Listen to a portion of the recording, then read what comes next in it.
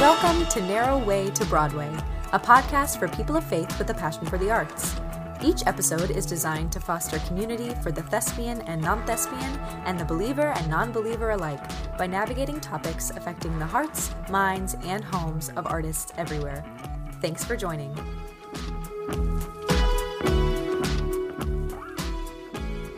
Hello, Narrow Way to Broadway. Welcome to this interview. This is Emma. I am one of your co-hosts. If you are new, thanks for joining. If you are a Narrow Way to Broadway veteran, thank you for being here for this interview in season 3. Today, we are joined by Hannah Barefoot.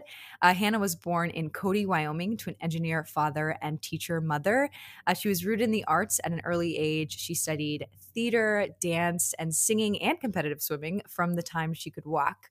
Hannah got a BFA in theater she pursued a BFA in theater and dance at the University of Wyoming, but dropped out after her junior year and completely quit acting for several years due to burnout, which I'm sure we all can relate to. She got married and started a family at a young age, but felt the pull back to acting when her son turned 2. She earned her SAG card while living and working in Portland, Oregon, and then moved to LA with her family in 2015. Hannah has been fortunate to work on some of the best and biggest TV and film, including reoccurring and guest star roles in Good Girls Revolt, LA's Finest, NCIS, Lucifer, Criminal Minds, Creepshow, Dirty John, The Librarians, and more. She's also a writer and is currently in development of her first feature film set in her Wyoming homeland. So please join me in welcoming Hannah. Hey, girl. Hey, thank you so much for having me. Oh, of course. I am just so excited to have you. Even just the brief kind of convo we got to have before I started recording has gotten me so stoked. So we know each other from Angela Sprinkle, who was on our last season, and she connected us. Yes. So thank you, Angela. Shout out to you. Hopefully you get to listen to this interview. You're the best. Yes. And I loved Angela's episode, by the way. It was beautiful. Oh, yes. Oh, it was so fun. It was so sweet. We've gotten actually really great response from that episode in particular. Gotta love talking about love. Oh, yeah. For sure. Okay, so just kind of before we really dive deep, I would love to hear, I don't know if this is just me selfishly wanting to know, but I would love to know kind of what prompted your transition from such a strong and established musical theater background into your more TV film background. Okay, so it just kind of happened. So when I went to musical theater was everything. It was what I was raised on. I wanted to become an actor because of early, I was pretty much raised on old musicals. So the 1944 movie CoverGirl with Rita Hayworth, it was it for me. That's what made me wanted to be an actor. And I also just wanted to be a showgirl, quite frankly. So, cause they're so beautiful and they're cool outfits. But so I went to college and they didn't really have a musical theater department. We did one musical a year, but that was my first intro to actual just straight theater where there was no singing or dancing. And I was like, this is odd, but I can do this. And then I really fell in love with it. The University of Wyoming has a terrific, surprisingly phenomenal theater department. And so I felt really, I got some great training there. But then I did burn out, as I said, and I was just exhausted. I was doing play after play after play because I was on scholarship. So I never got a break. And I was also dealing with a lot of personal issues. I had an eating disorder. I was dealing with kind of a early adult crisis of faith and identity. And so that's when I met my husband in the middle of that, and that felt like a escape route from all the pain, honestly. And so got married, quit acting, moved to Portland, where my husband got a job. And then when I did start acting again, the opportunities that were available were film and TV or commercial. And Portland actually has a pretty decent theater scene, but I didn't get involved in it until later. And then only a little bit. I dearly love theater and I would love to get back into it. I still sing. My husband and I actually have a band called The Luminous Gray, but it's more like folk music. Wow. Yeah, I actually didn't include that in my bio, but it's yeah, we've done a lot of music for, including a couple movies that I've been in, which has been cool. Wow. And then my husband's a worship pastor, and so I lead worship with him. So that's kind of the extent of the music we do these days. But I really would love to get back into musical theater because that really was my first love. That's so cool. I love it. Okay. That's actually so cool to know. Hopefully when theater comes back, we'll be able to all do theater again and really return to it in a whole new way. Man. Oh man. Okay. So one thing I was excited to ask you about that you mentioned when we briefly corresponded before the interview was you said that you have a life motto, which I think is so cool. I think we should all have one. But your life motto is, I'm a storyteller serving the greatest storyteller of all time. Gosh, and I would love to just hear kind of how you came to this motto, maybe when you came to it, and how employing this motto as something that you like, that is your foundation, how does that influence kind of the way you work? Oh man, that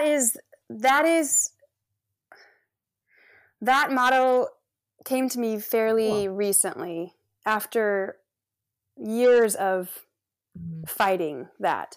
So that's going to be a topic to talk about. It might have take some time here. I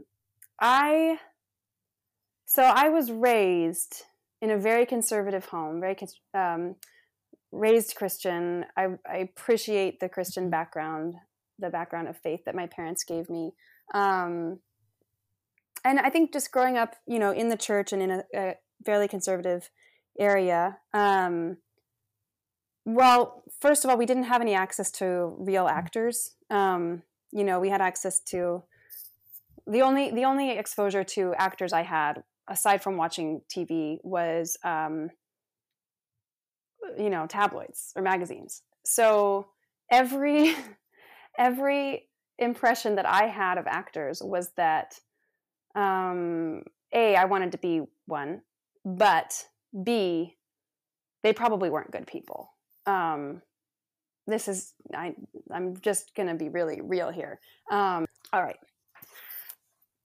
Yeah. So I was raised in a fairly conservative home and conservative state. And while I'm so grateful that I was raised in the church, it kind of painted an interesting view of the entertainment industry, because in Wyoming, a small town in Wyoming, we don't have access to know actors as human beings. Most of the actors that I had contact with were community theater actors who also had other jobs, who had real jobs.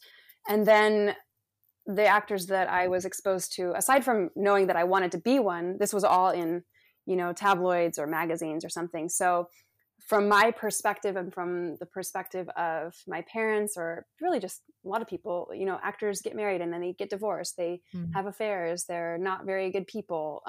Right. And that's a terrible thing to say, but that's the kind of the perspective. And yet I knew I wanted to be one. I loved acting. But it was, I really had to fight hard to become an actor. My parents were very practical, even though they were both incredibly artistic. My dad could have been on Broadway, but he chose to become an engineer because it was something that could support his family. But he was an incredibly talented singer and actor himself, actually, in growing up. And so he, telling them that I wanted to become an actor was really just an impractical thing. And also, but do you know what actors are like?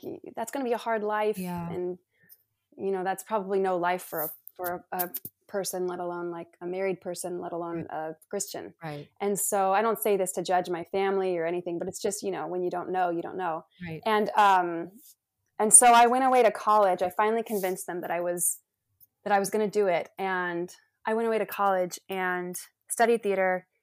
And, man, it was sort of like my first exposure to theater that wasn't musical theater, that wasn't put on by people who were, you know, like good church people. It was all of a sudden like I was exposed to real life. Yeah. And I often think about it as like a Disney character being thrown into an HBO show. And I wasn't prepared for it. I just wasn't prepared for it. So I was very naive. I was incredibly naive. I'm friends with some of the people that I was in college with, and I look back, we talk about it, and they're like, yeah, you were incredibly sheltered. I was sheltered. I was so sheltered. Yeah. But I'm so grateful for that exposure because it just started to teach me, oh, Hannah, there's such a bigger world out there, and you're not going to thrive living in your sheltered bubble. Yeah. So that was a challenging season, in just that I needed to grow a tremendous amount of maturity. Mm-hmm. And I look back on that time and I just recognize how young I was. Yeah. Also, I was not, I had, you know, accepted Christ as a child. I don't even know when, but it was like 4th grade or something. But I didn't have a real genuine faith. Yeah. So I had a kind of an immature faith and a very immature, I was just immature. Yeah. In this setting. And I felt, and I also, you know, being in rehearsals all the time, I could never go to church because the church that I went to was in the evening. So I just really started to find myself being really fractured as a person and pulled in a lot of directions that I couldn't make sense of. I didn't have God yet as a real grounding source. Yeah. And like I said, I developed an eating disorder. I just remember kind of feeling like I was losing it, like losing my mind, losing my identity, when I was a sophomore in college. And then right about that is when I met my husband. And I just needed an escape route. So I left acting and I left school. We moved to Portland. 6 years later, when I finally came back to it, this is such a long story to get to where I'm a storyteller serving the greatest storyteller of all time. No, I love it. We have time. Where that becomes my model.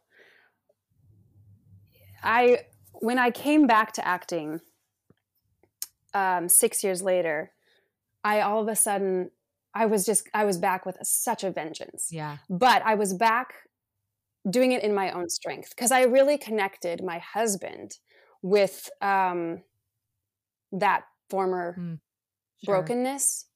And so I was kind of angry at him for letting me quit and for marrying me so young, even though it wasn't his fault. And we've been through so much counseling. We've talked through so much of this. So it's fine for me to share all this, but, and I hope that my story can be somewhat helpful, but, because really I ran away from something without dealing with the hurt of it. So it became, you know, I couldn't watch a movie. I couldn't go to a play without it just like aching inside of me. So I finally went back to acting. I finally said, you know what, I'm going to do this again. And this was in Portland at the time. I joined an acting class, and it caused a lot of, because it had been such a hard thing for me, it caused a lot of, you know, my husband had a lot of questions about that, if it would be a good thing for me again. And honestly, me jumping back into it caused a lot of friction in our marriage. Not the least bit because an actor's life is not an easy life. And we have a 2-year-old child at the time. I'm all of a sudden pivoting from working at a bank where I had a normal job, a steady paycheck, to I'm an actor. Yeah. And so there was just a lot of conflict. And I was definitely pursuing it in my own strength. And I was kind of using it against my husband at the time, even. So, man, acting became a bitter pill for both of us to swallow, even though I was loving it so much. Yeah. It really came between us. And I look back at the years between when I started acting again and now, and there's just a several year stretch where it was almost just like I was giving the FU to my husband, you know, and to God. Because I was going to, like, I'm doing this whether you approve or not. And quite frankly, because of my very conservative upbringing, I knew that I wanted to be an actor more than anything. I knew that I loved it, but I actually didn't think that God loved it. Yeah. I didn't think that God supported it. Maybe God supported musicals or clean things, but certainly he didn't support like most of it. Right. And so I was like, well, I guess I'm doing this without God too. And that was an incredibly dark season in my life. My husband and I almost split several times. But I look back at that time in my life and I can see the hand of God all over it. I can see God's finger. I can see God allowing me to go through just devastations that I truly caused myself, because he was allowing me to hit rock bottom to where I almost didn't have a family anymore. I'm not going to even get into the gory details of it all, but it was not a pretty time in my life. And I remember, especially there was an acting class that I went through that now has been basically run out of town because there was a max exodus of us actors who left it. It was, I think, quite frankly, it felt demonic. It was such a guru type acting class, but just honestly evil. It felt really evil. And that was rock bottom for me. And I think I remember being in church after that class one Sunday, and just I was walking up the stairs. I was late. I was only wearing black at the time because I was just so dark. But I was walking up the stairs and they were worshiping, and I felt something. It was like I walked into a wall of the Holy Spirit, and I felt God say, "Those were lies." Whoa. And what that class had taught me, and I all of a sudden started laughing.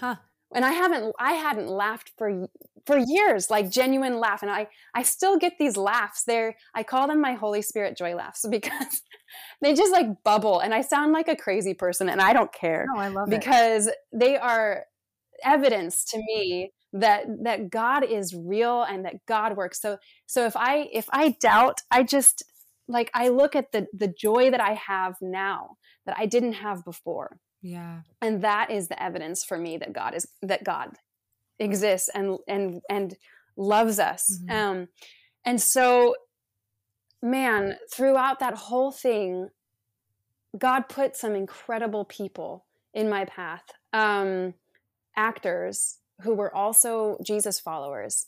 And through them, through just other followers of Jesus who loved me really well, because people who follow Jesus are so loving and they're non-judgmental. You know, like they will show you what's true, but it's all love. I went through a lot of healing. I went through a 12-step program actually, and I went through a lot of internal healing, and I realized that God is a storyteller. God created me. He created me to tell stories. He created the whole earth as his story. And so just like if anybody's a fan of the Chronicles of Narnia, I'm actually rereading The Magician's Nephew right now. And I love the chapters where C.S. Lewis talks about Aslan creating Narnia with a song. He just starts singing, and like he sings different notes and different aspects of the world pop into being. And I just love that. And so I was actually sitting in a casting director workshop maybe a year or two ago, and I looked over, the person next to me, his phone screen lit up, and I couldn't help but notice Yeah. that it said, "I'm a storyteller serving the greatest storyteller of all time." And it hit me. I was like, that's it. Wow.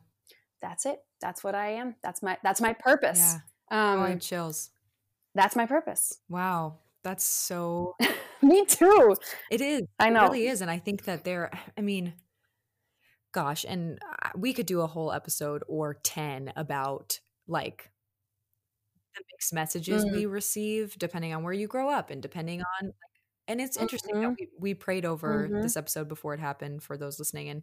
And I think God is reminding me too that the call of an artist is a noble one. Like, I feel like that's something he's put on my heart, because sometimes I fear, and especially in the last year, of like there not even being the arts in the same way that we're used to, like feeling like it's kind of a waste. And I remember having some people in high school, like when I was getting ready to go to school for musical theater, being like, are you really sure you want to do that? Like, it's such a dark world. And just being like, "Dang, like even if that is so, like, isn't that more reason to be there?" I mean, that's so beautiful. And like, isn't the first Yes. thing, okay, am I crazy? Isn't Genesis 1:1 literally, in the beginning God created the heavens and the earth? Like that's the first thing we learn about God. Yeah, so we have a Yeah. task. Like, we have Yeah. responsibility Right. as artists and as actors. And I think I like what you said about like, I think it kind of goes on with this conversation of identity, which I'm excited to dive into with you. Just about like actors and Christians, and how there's this weird like thing that the enemy has done by separating people's identity with their vocation, or like their possibility for who they could be based on things that are kind of irrelevant. Um, and I saw this interview and read this thing recently that was published on Desiring God. It was Paul Tripp, who I love, doing an interview, and he's talking about identity, and he's kind of referring to specifically his identity in ministry, and how that can kind of be hard because that still isn't your identity. And this is his quote. I'm going to read it to you, and I want to hear what you think. It's kind of long, but bear with me. Um, he says, I like the metaphor in scripture of the word of God being this perfect mirror that I look into and see myself as I actually am. What we tend to look into is carnival mirrors. They show me, but they show me with distortion. Like the carnival mirror at the fair. I see myself, but there is distortion. I'm not something because I am in ministry. And then he goes, can I say this more powerfully? I am something because I am in Christ, bottom line. And when I need to be something, I have forsaken the gospel in the way that I am living. How can I forsake the gospel while being a minister of the gospel? And I was like, dang. And so obviously he's talking about his identity in ministry. And I think that sometimes I do that, like when I see theater or when I see the arts as my ministry, but then I let that become my identity. Um, and we're, like, we are ministers of the gospel. And like you said, we're storytellers. So I kind of would love to hear, well, first what you kind of think of that quote, and then just how you've seen, the temptation of making acting your identity, and how you've kind of been able to flip that, maybe posture or identity, or not identity, posture or ideology. Oh, wow. Well, yeah, I love Paul David Tripp. I did one of his books, actually, How People Change, was really instrumental in just helping me come to an honest place with myself. So I highly recommend that. Yeah, but I appreciate that quote. That makes a lot of sense. I think it reminds me of like when we come into the throne room of God, when we worship, how that it's almost like I've heard it, the quote before, I heard it said that it's like when we come into worship with our shoulder out of socket, and then God puts it back in place, like we come in lame, and then God heals us, where it's like I come in with my mind out of socket, and then God heals me, because it's really, I'm only really seeing the world clearly and thinking clearly when I'm at home and at peace with God. Otherwise, I'm seeing the world based off of the last Instagram post I saw, or the last conversation I had that didn't go well, or the last job I didn't book, or the last job I did book, So yeah, I think like finding our identity in God is the only way to actually have a happy, fulfilled life. That's the only way to have the life that is truly life. Yeah. And I think we feel, well, I actually don't want to say we. I feel like I can only speak for myself here, but I think in a way, accepting that like our identity is in Christ, like I think that like I have what I feel like are tiers of identity, but I think that at the end of the day, when I can be like, I'm a daughter, or like I'm a sister, I'm a friend, I'm an actor, I'm a Christian actor. It's like these are all identities, but like to really settle into and believe that the only identity that matters in my entire life is that I'm a daughter of Christ, that's kind of scary because I can't control anything about that other than like pursuing the life that God has for me and pursuing the life that God has for me. I often like to associate it with like the next steps in my life here on earth and not just the fact that God is like, "Hey, know me and enjoy me and talk about me." And that's it. And I think that that's what's so like hard about it sometimes is that the only identity that matters is one that we just receive. And I think that's scary for Mm, us. it's so Yeah. scary. It's so scary, and it requires a lot of surrender. But and it requires actually believing that it's true, because that identity is actually really incredible. I mean, if we know that we're a daughter of God the Father, that means we're the daughter of the King. And we and therefore, even though our lives may not be going the way that we want them to be, we don't have the jobs that we want, or the I don't know, the family situations that we want, or the paychecks we want, or whatever. We still live in a kingdom. We live in abundance, and that this is something I've been reminding myself of lately, because this season's been so hard. But that I'm a daughter of a king, and therefore I don't have to settle for scraps. I don't have to settle for the crumbs that people brush off the table. If it's not for me, then I don't need to take it. And yeah, God's world is a world of abundance, and that's just by the sheer nature of what my identity is. Therefore, I always live in Yeah. abundance. And abundant. And I think this is another thing that we kind of talked about, not even talked about, but something that you sent me that you're learning is like, um, Mm-hmm. is just about this idea of like building a kingdom for yourself. And I mean, Mm-hmm. when I was thinking about this, I was like, this is all we do. Like all of my Mm, training has been like building your resume, building your book, building your network. And it mm-hmm. reminds me, Building yeah, your building your brand. brand, building your Instagram following. It's Mm-hmm. like crazy because it Mm-hmm. reminds me of Hebrews 12:29, when it says, Mm, "Therefore, let us be grateful for receiving a kingdom that cannot be shaken, and thus let us offer to mm, God acceptable worship with reverence and awe, mm, for our God is a consuming mm. fire." And I was like, dang, like I Oof. build, and it also reminds me of like Matthew 7 when it says like, if you listen to Mm-hmm. these words and do my will, you'll be like a wise man who built his house on the rock. And I think that Huh. I spend so much time building my little empire of musical Mm-hmm. theater and even like things that aren't even bad. It's like I really believe that God has me in this career and has me in this ministry, But those are Right. still shaky kingdoms, you know? Right. Yeah. Yeah. Absolutely. Yeah. And I think, that the verse earlier, I think it's in Matthew 6, where Jesus is saying, seek first the kingdom of God and his righteousness, and then all these things will be added to you. I think so often I grew up thinking about that verse as like that verse, or any other verse talking about, asking God for things, or God will give you the desires of your heart.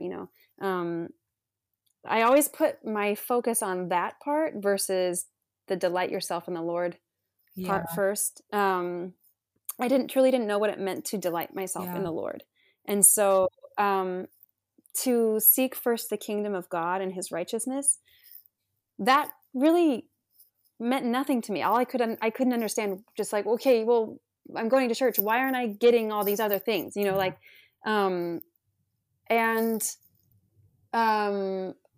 was saying that for a reason. What were you literally just talking about? I'm sorry. I forgot. I said that for a reason. I don't know. I think it was like the kingdom of us. Oh yeah. So yes, building our own kingdom. We think that by building our own kingdoms, we're going to be safe. We're going to be successful. We're building something that's actually going to last. But it's so much more important to take a long view of eternity that just doesn't, that goes on after we die. Because a good friend of mine, he is a singer, but he's also a manager at Starbucks because that's what he needs to do right now to support his family. And he said once that I may never get to sing on this earth, but I know I'll be singing in heaven and that struck me as like, you know what? He is doing what he needs to do right now. Yeah. But he has the long view. And really the kingdom of God, people coming to know Jesus, justice being done, me loving my family well, that is ultimately way more important than me booking a TV show. Right. It doesn't always feel like it because I tangibly want the TV show. And those spiritual blessings feel intangible sometimes, but they are ultimately the things that have lasting worth and that will change, that have the potential to change the world. Right. And I think too, there's like something that I'm learning like the hard way right now is sometimes I get in like these little like hissy fits and I'll be like, God, like you called me into this career. This is my ministry. So why am I not booking anything? As though like buying into that God can't work through my life and in my life if I'm not doing this career, like that, if God, that any project that I book is because God wants to use me on that project. And any project I don't book is because he doesn't want to use me on that project.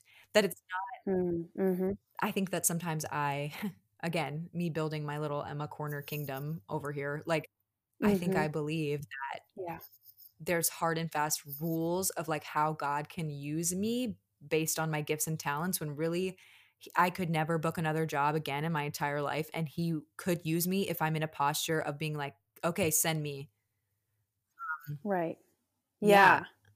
Yeah. Absolutely. It's hard, but I kind of wanted to know, I mean, what is it? And I don't even know the answer. This isn't even me asking. It's like, let me prompt something. It's like, I just don't know of like, how do we participate and usher in the kingdom of God on this earth while being in a career that is so much about us and so much about like branding ourselves and doing this work. And I don't want to like poo poo on that. I think that like it is my temptation to just be like, it's so selfish, but it's not. And I believe that is a noble calling, like we said earlier, but it's like, how do we, or how have you experienced, allowing yourself to be like a vessel in this industry? That's such a good question. I think that I am definitely I'm definitely learning that as I go. I think some of it, I want to reframe my Instagram approach a little bit, my social media. It used to be all about me and quite frankly, it's still all about me. But I want to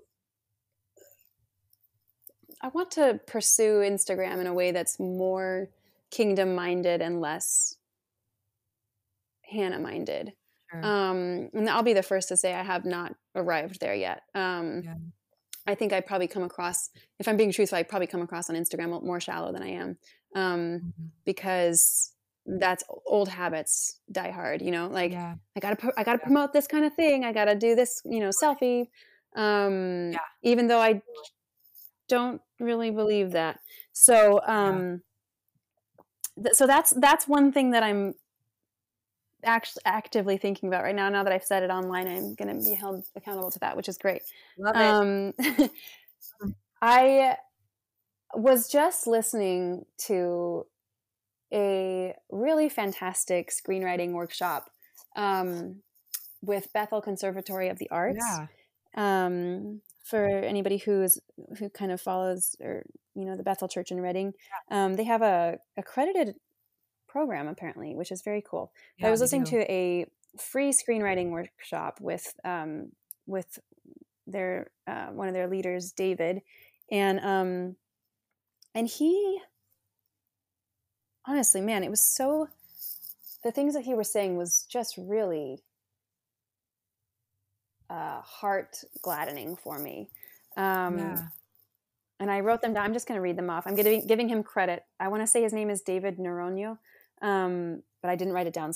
But what he said is, a well-told story is itself a sign and a wonder.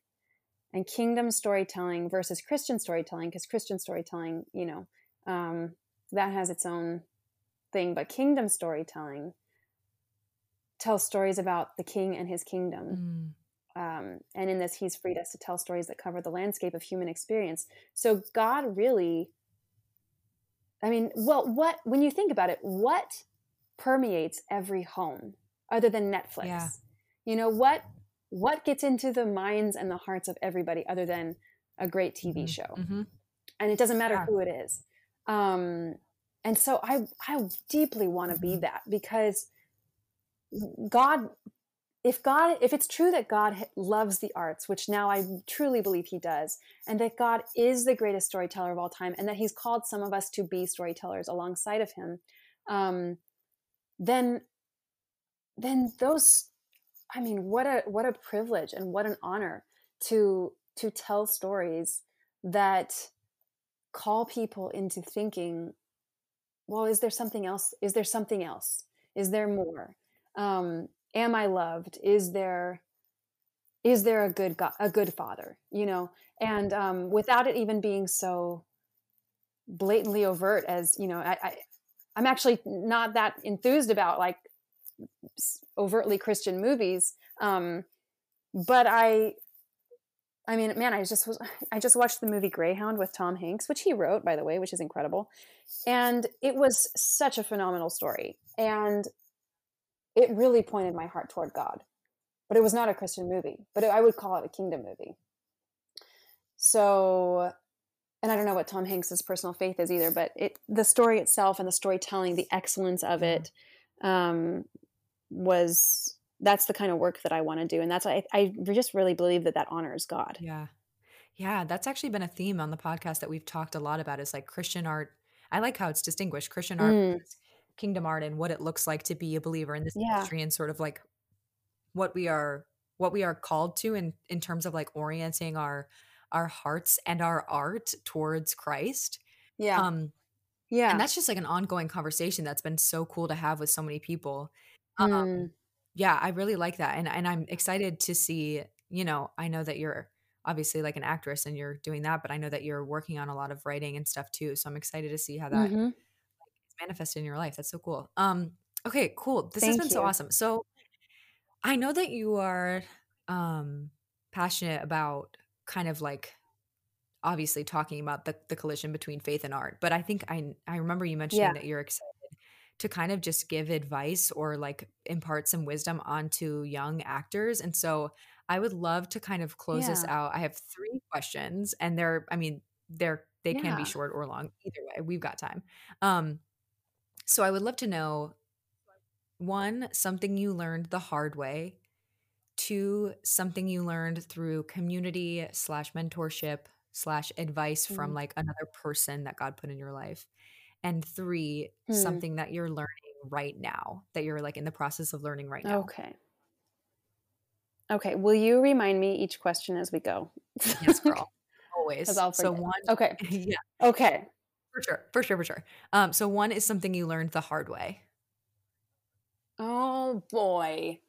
I learned that shortcuts do not get you where you want to go. I was just tired of waiting. Just really tired of waiting. I felt like God was either not going to show up in the way that I wanted him to, and I'm talking about giving me the career that I wanted. Because I've had good years, I've had slow years, everybody does, but it was a slow year, and I just decided, you know what, I'm done, and I decided to just try and skip the line as far as my integrity goes, and I did not wait on God's timing. I didn't trust him. I didn't do my due diligence as far as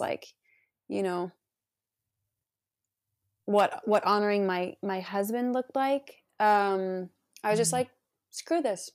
And what I've learned through that is that a shortcut looks tempting, but ultimately it's a long cut, because it will not get you to where you're going. You think it will, but it won't. And in the end, God has to take you around the long way to undo the damage that happened, and you will carry that collateral damage with you. So even though God is the God of redemption and beauty and forgiveness and grace, and God truly does transform ashes into beauty, there's still, when we sin, there's still consequences. And unfortunately, you have to carry those. God redeems them, but they're, sometimes consequences just are lasting. And so I've learned, even though this career is so tempting to, just do it yourself, and that in most, a lot of people do, and it will seem like you are being passed by. It will seem like you are being ridiculous in your values. It will seem like you're being way too conservative or whatever. But ultimately, waiting on God is the quickest point between A to B, even though it's the long route. That's good. And besides, like the damage you do to your relationship with God when you take a shortcut requires humility and repentance to undo. But praise God that he pursues us no matter what we have done. Praise God. Amen to that. Yes. Okay. Amen. 2, something you learned through community / mentorship / advice. So just something that God taught you through people. Oh yeah. Okay. So it's so important to have transparent relationships with people that you can really know them and really let them know you, like know all your deepest junk. So I'm so grateful that I have people both in the acting community and outside of the acting community that just know me. But I didn't always. It was really through coming out of that really incredibly dark season, the people that God put in my path that just loved me so well through everything. And so I praise God that he's created people to know and love one another, and that people with the love of Jesus can really they can really handle a lot. So they can handle your junk, and they can handle it with grace and strength, and man, what an incredible thing it is to truly be known by somebody.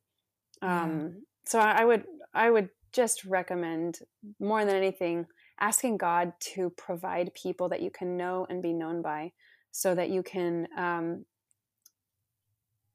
just exist as yourself and not always have to be wearing a mask. Yeah. Ooh, that's good.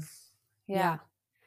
I mean, it's crazy too, because this is just a brief side note, but like, we are called to bear one another's burdens. And I think that one way that the enemy can really get in the way of that is by convincing us that it's almost weird that like our burdens are a burden to hold. It's like I think we like right. ourselves. people want to, like, some of the ways that I felt more like that I have felt most cared for as a friend is when people allow me to bear their burdens with them. Because trust me with this.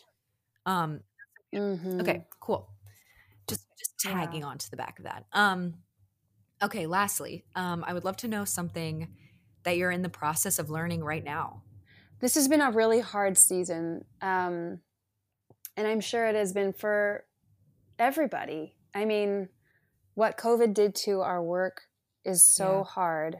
And I can't even imagine for theater actors, because theaters are still closed. That is heartbreaking. I'm so grateful that, film and TV and commercials are coming back, but I do feel for theater actors, especially right now. This season's been really formative in a way that it's calling me to just trust God in a deeper way. And it's continuing to reveal the idolatry that my career has been. And, I thought that I dealt with it to a point, but I realize I haven't completely. Like, there are areas where my career is still the thing that gives me the most anxiety. And I actually have a tattoo that says Honest Barometer.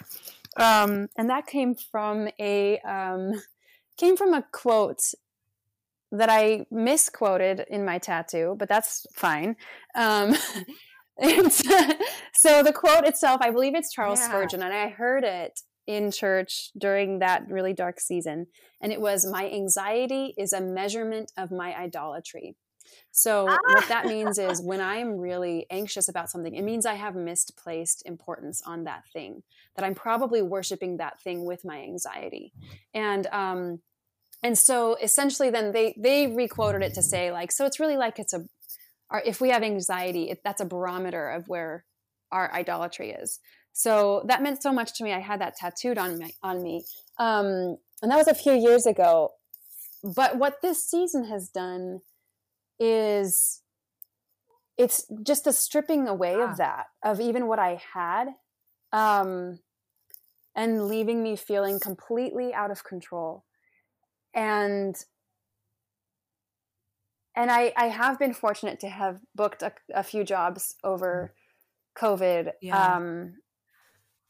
And then there have been jobs that I've turned down. One of them, because it was a really incredible job, would have probably been my biggest job that I've had. But in the end, it was going to require something that was really compromising of me.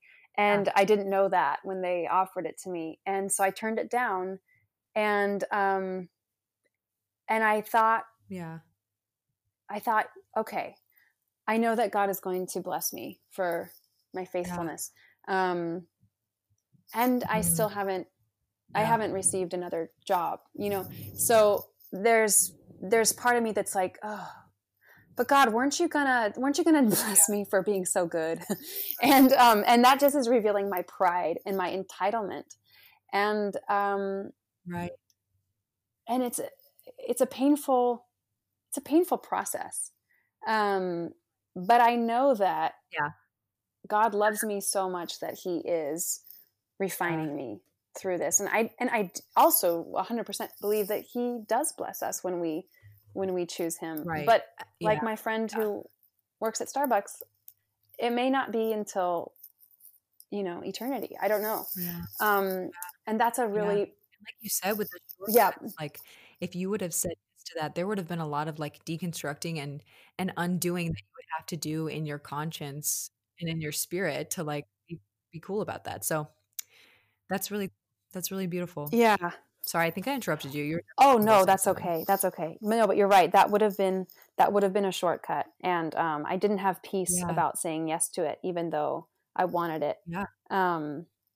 But so it's just, now it's just a continuing waiting on the Lord. And I was talking to my sister this morning, and honestly, I was just crying on the phone with her because when you want something so badly and it doesn't happen, which I'm sure we're all artists. We're very emotional. And we wouldn't be in this business if we didn't want it. It's too hard of a business to just do it as a hobby. Right. So we're committed artists.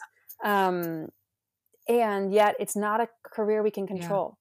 Yeah. And so to know that God has to be the one to do it, that gives me great comfort, and also gives me great pain to know that, but he might not. And to choose him anyways, because to choose him and not get what I want on this earth is better than to get what I want on this earth and not have God. Boom. Whoa. Full body chills. I'll just stop talking. No, it's the truth. It's so good. Yeah. And it's like, and then I have to step back sometimes and be like, wow, God, like, I want you as much as I want to book this freaking Cheez-It commercial. Like, I want to desire you in this way. And I think that sometimes we have to like posture ourselves, for that, because I find myself just, I get so consumed by it. And so I get that. Wow. Okay. Yeah. Yeah. That's so good, Hannah. I'm so glad that you were able to share this with all of us. I think that probably like everything you said will be able to resonate with our listeners. It's actually funny that you said this. I posted today about on our Instagram page and just said like, what kind of content do you want to see for season 3? And one of the replies was, I want to kind of hear from someone who would discuss compromising your values for a project. And I was like, wow, that's really cool. We talked about that. So I'm hoping that the listener who posted can like feel inspired by that. Yeah, I can talk more about when I have compromised too, but maybe that'd be for another podcast. Yeah. I mean, and I think that we all have fallen short. And I think that sometimes we learn like what's like not it. When we actually have done it, we're like, oh, that wasn't good.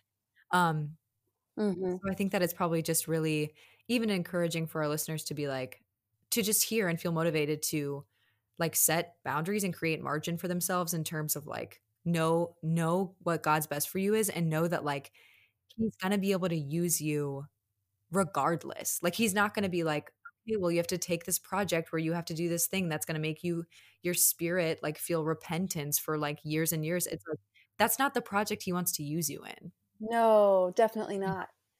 Yeah, just because it seemed, a good friend of mine, I was processing that whole job offer with her, and she's like, sometimes the world will present you low-hanging fruit, but that's not what God wants for you. That's not God's best. And so that really struck me as like, just because it's offered doesn't mean it's good. Right? That hit me hard. I know. That's really good. Because we're kind of trained to think like, well, whatever's offered, you should take. But again, like what I've been thinking about lately is like, no, I'm a daughter of a king. I don't take scraps.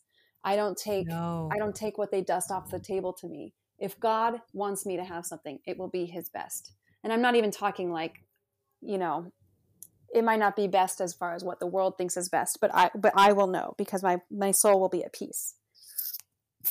Wow. That's so good. That's so good.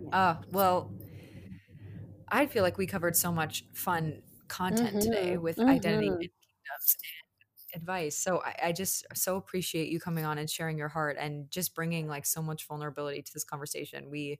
I think that's all we want. Our mission statement has like the tail end of it is discussing topics affecting the hearts, minds, and homes of artists everywhere. And I think that it's easy to just sit around and be like, let's talk about Christian art. And then it just like becomes this kind of like sick, like conversation that is the same thing over and over. So I just really appreciate you bringing your heart to this conversation. Thank you so much.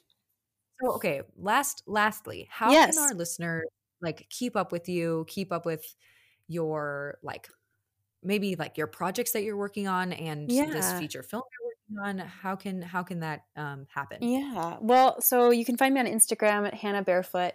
I am not really on. I have Facebook and Twitter, but I don't check it, so don't worry about that.